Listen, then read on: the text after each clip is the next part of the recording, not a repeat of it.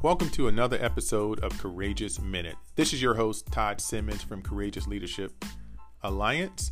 And I just want to take a few minutes today to talk about a pretty important topic to me and to a lot of others, which is self-care.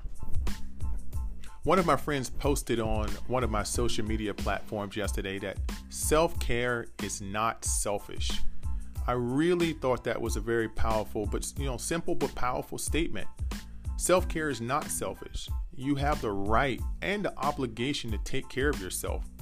I posted my self-care plan on my social media website yesterday, and it talked about how I get up and why I get up and the purpose that it gives me to get up in the morning, go to the gym, take some time for reflection, take some time to read or listen to a podcast, and just stare in the mirror for a few minutes of accountability to see what do you have to do, what do you have to get through today, and go after it. I challenge you to come up with your own self-care plan, to find purpose, to find that pause, to find that moment that you need, not only in the morning, but maybe in the afternoon, maybe during midday, to take the pause and find purpose, to regroup. That's it for today.